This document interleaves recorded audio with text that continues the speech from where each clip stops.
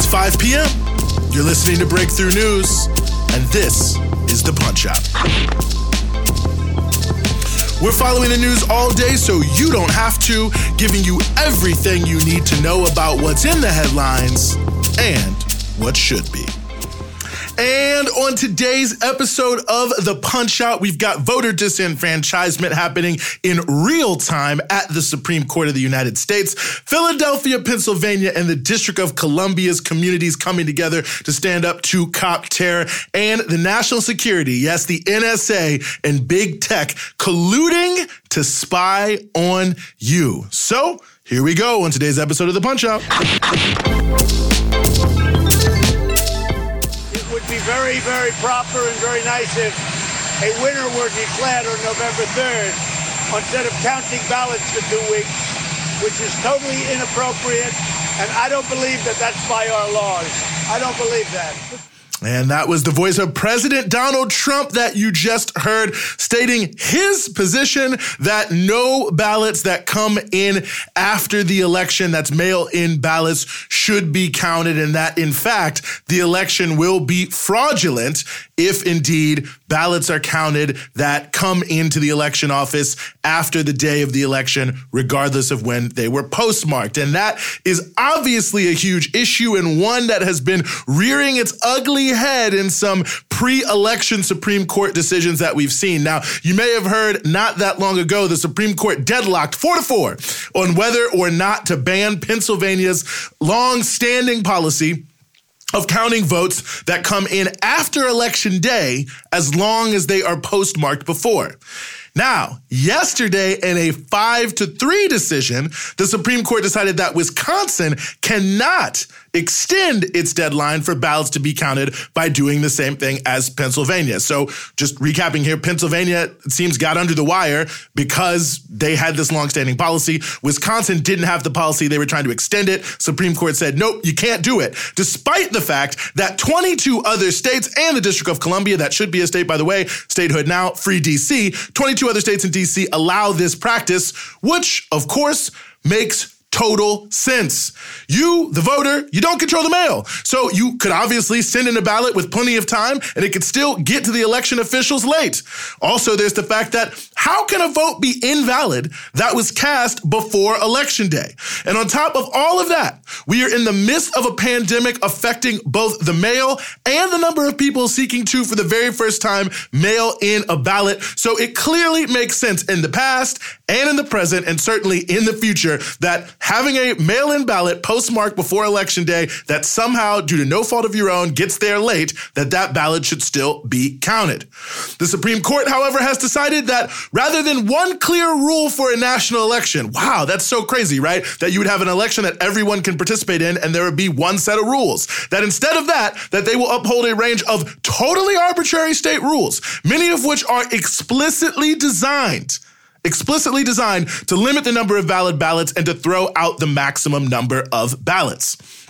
Justice Brett Kavanaugh wrote a concurring opinion in this Wisconsin case, which showed what you can only really be considered a serious inability to grasp even the most elementary of concepts. Just stunning for someone who's allegedly well-educated. Justice Kavanaugh stated that he agreed with not allowing obviously legal ballots to be counted in order to, quote, avoid the chaos and suspicions of impropriety that can ensue if thousands of absentee ballots flow in after Election Day and potentially flip the results of an election. This makes zero sense. It makes zero sense. It's not like people are waiting until the day after the election and then voting by mail and then sending it in and they're somehow counting it. The ballots were cast legally before the election, postmarked before the election, through no fault of the voter's own, as I mentioned before. Somehow it didn't get there on time. So how on earth is it improper to vote properly? Well, it's not improper. This is totally arbitrary. Kavanaugh also notes that the states want to be able to announce the election results on election night or soon thereafter. Also, completely ridiculous. I mean, Just for the record here, we actually never know the final vote count on election night. News agencies just call it based on a certain percentage of uncertified election returns. Now, I'm not saying that the results are not real or something, but let's just be clear. It's not as if we actually know who 100% won certified by the election officials on election night. But there's a bigger issue here right now, which is how can you invalidate someone's legal right to vote because the process takes 2 days longer? It's unbelievable. But hey, look, we all know what's really going on here. There's a conservative majority on the Supreme Court, and the entire right-wing political movement that these people emerge from is steeped in voter suppression. It bathes in racism. It generally sides with property over people and democracy whenever those things are in contradiction. So, can we really be surprised that they're siding here with those who want to make sure that legally cast ballots are not counted, especially in critical states?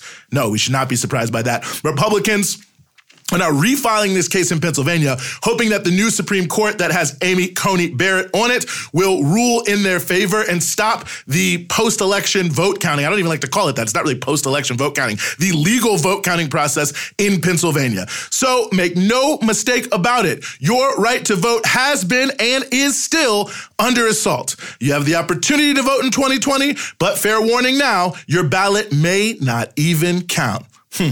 Great democracy we got here, huh? White racist cops got my own dad. I'm sorry. He's a man's man. And black lives still matter. Amen. It's good, man. Stay strong, man. Well, just not a dry eye in the house or anywhere where people were watching the audio you just heard. Those were the children of Walter Wallace Jr. speaking out a few days after their father was murdered by Philadelphia police. Absolutely heartbreaking, you have to say. Absolutely heartbreaking. And in many ways, both heartbreaking and inspiring that these young kids would come out and continue to fight in the wake of such a major tragedy. You almost just don't even know what to say. Spirited demonstrations, of course, continued in Philadelphia last night. Hundreds of people took to the streets demanding justice for Walter Wallace Jr. and all victims of police terror. Anger boiled over in the city for the second night in a row as uprising conditions resulted in some property damage and some goods that were removed from stores.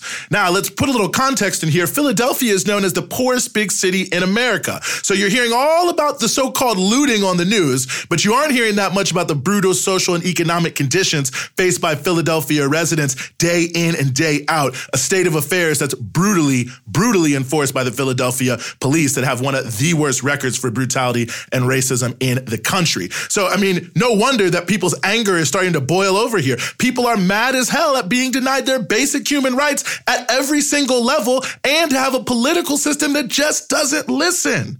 Now, Trump, of course, is all over everything, denouncing the protest and trying to capitalize on his law and order agenda. But, I don't think people in West Philadelphia expected Trump to represent them. So more to the point here, let's talk about Joe Biden, who, by the way, is trying to also capitalize off of this. And he's been out here denouncing property damage and so on and so forth. There's no reason for it, and it's disrespecting the memory of Walter Wallace. Well, what's Biden even really proposing to do? If he's saying people shouldn't do what they're doing, maybe he has some solution. His solution, $20 billion more for police departments from the federal government. $20 billion more for police departments from the federal government that isn't earmarked. They can spend that money however they want to spend it. And not just the $20 billion, Biden has multiple times in this election cycle said, well, why can't the cops just shoot him in the leg? And maybe in some alternate universe that sounds logical, but think about it like this. Shoot him in the leg. You know what that really means? Shoot to maim. Yeah, no wonder people are fed up in Philadelphia. The District of Columbia, D.C., the nation's capital, shout out to the Chocolate City, also saw unrest last night after the murder of 20-year-old Karan Hilton. And seemingly this was after a police chased him down in their vehicles.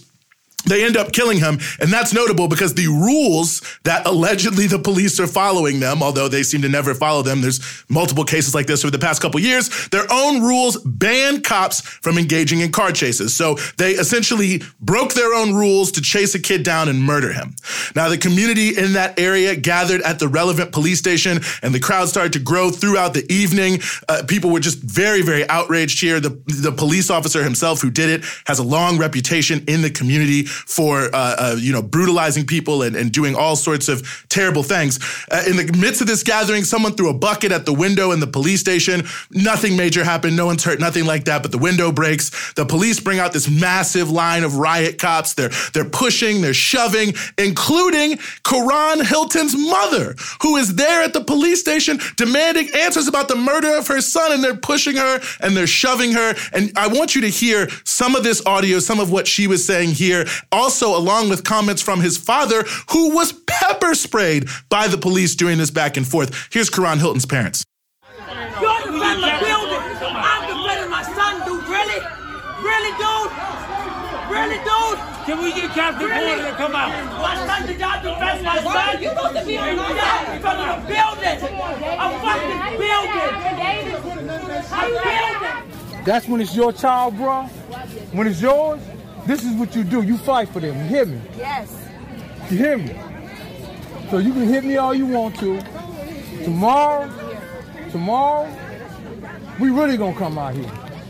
And I ain't want it to be that way.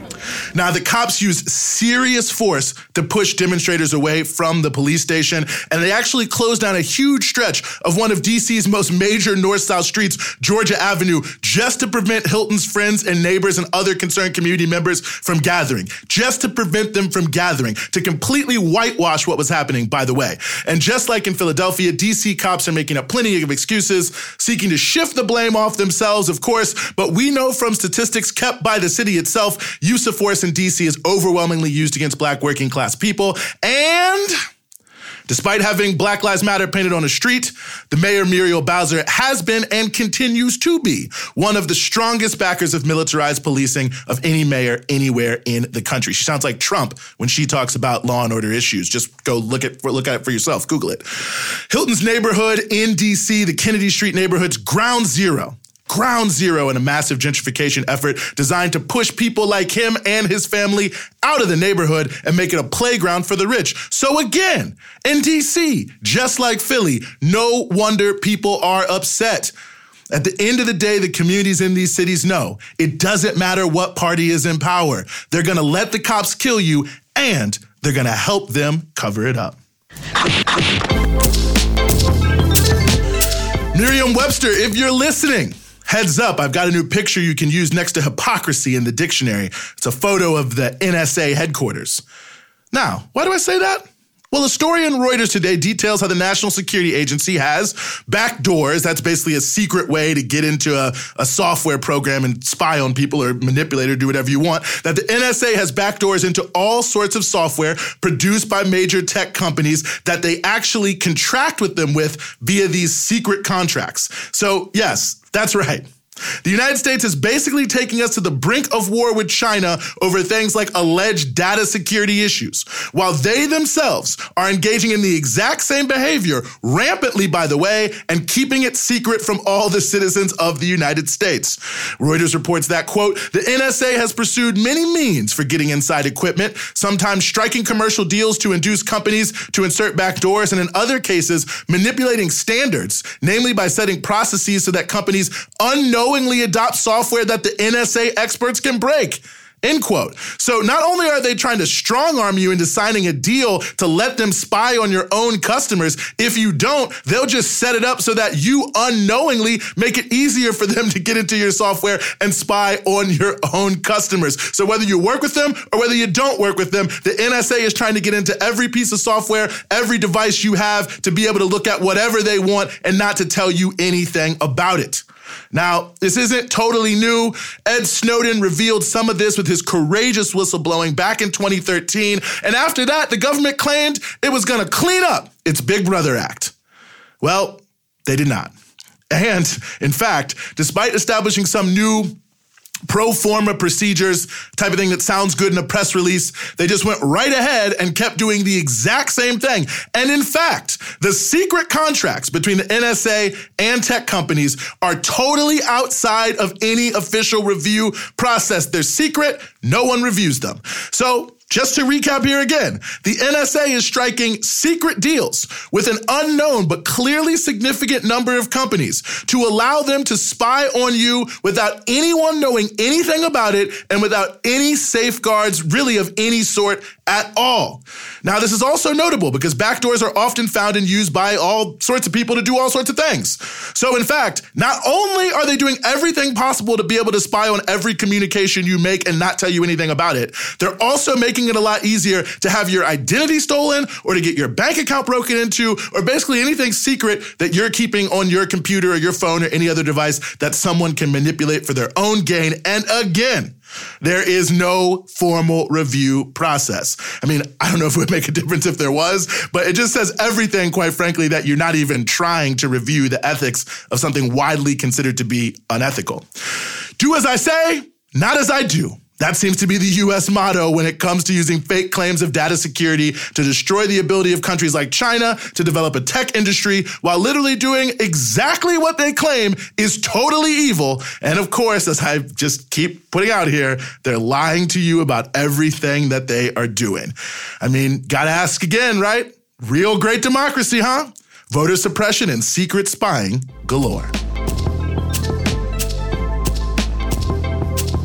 That's the Punch Out for today. We're with you Monday through Friday, 5 p.m. here in New York East Coast Standard Time, 2 p.m. in Los Angeles Pacific Standard Time, and 9 p.m. GMT. And of course, you can support everything we do here at Breakthrough News at patreon.com/Breakthrough News. It's your patronage that keeps all of our offerings here at Breakthrough News moving forward. And of course, you can check us out across all your social media platforms, Instagram, Twitter, Facebook, at BT Newsroom.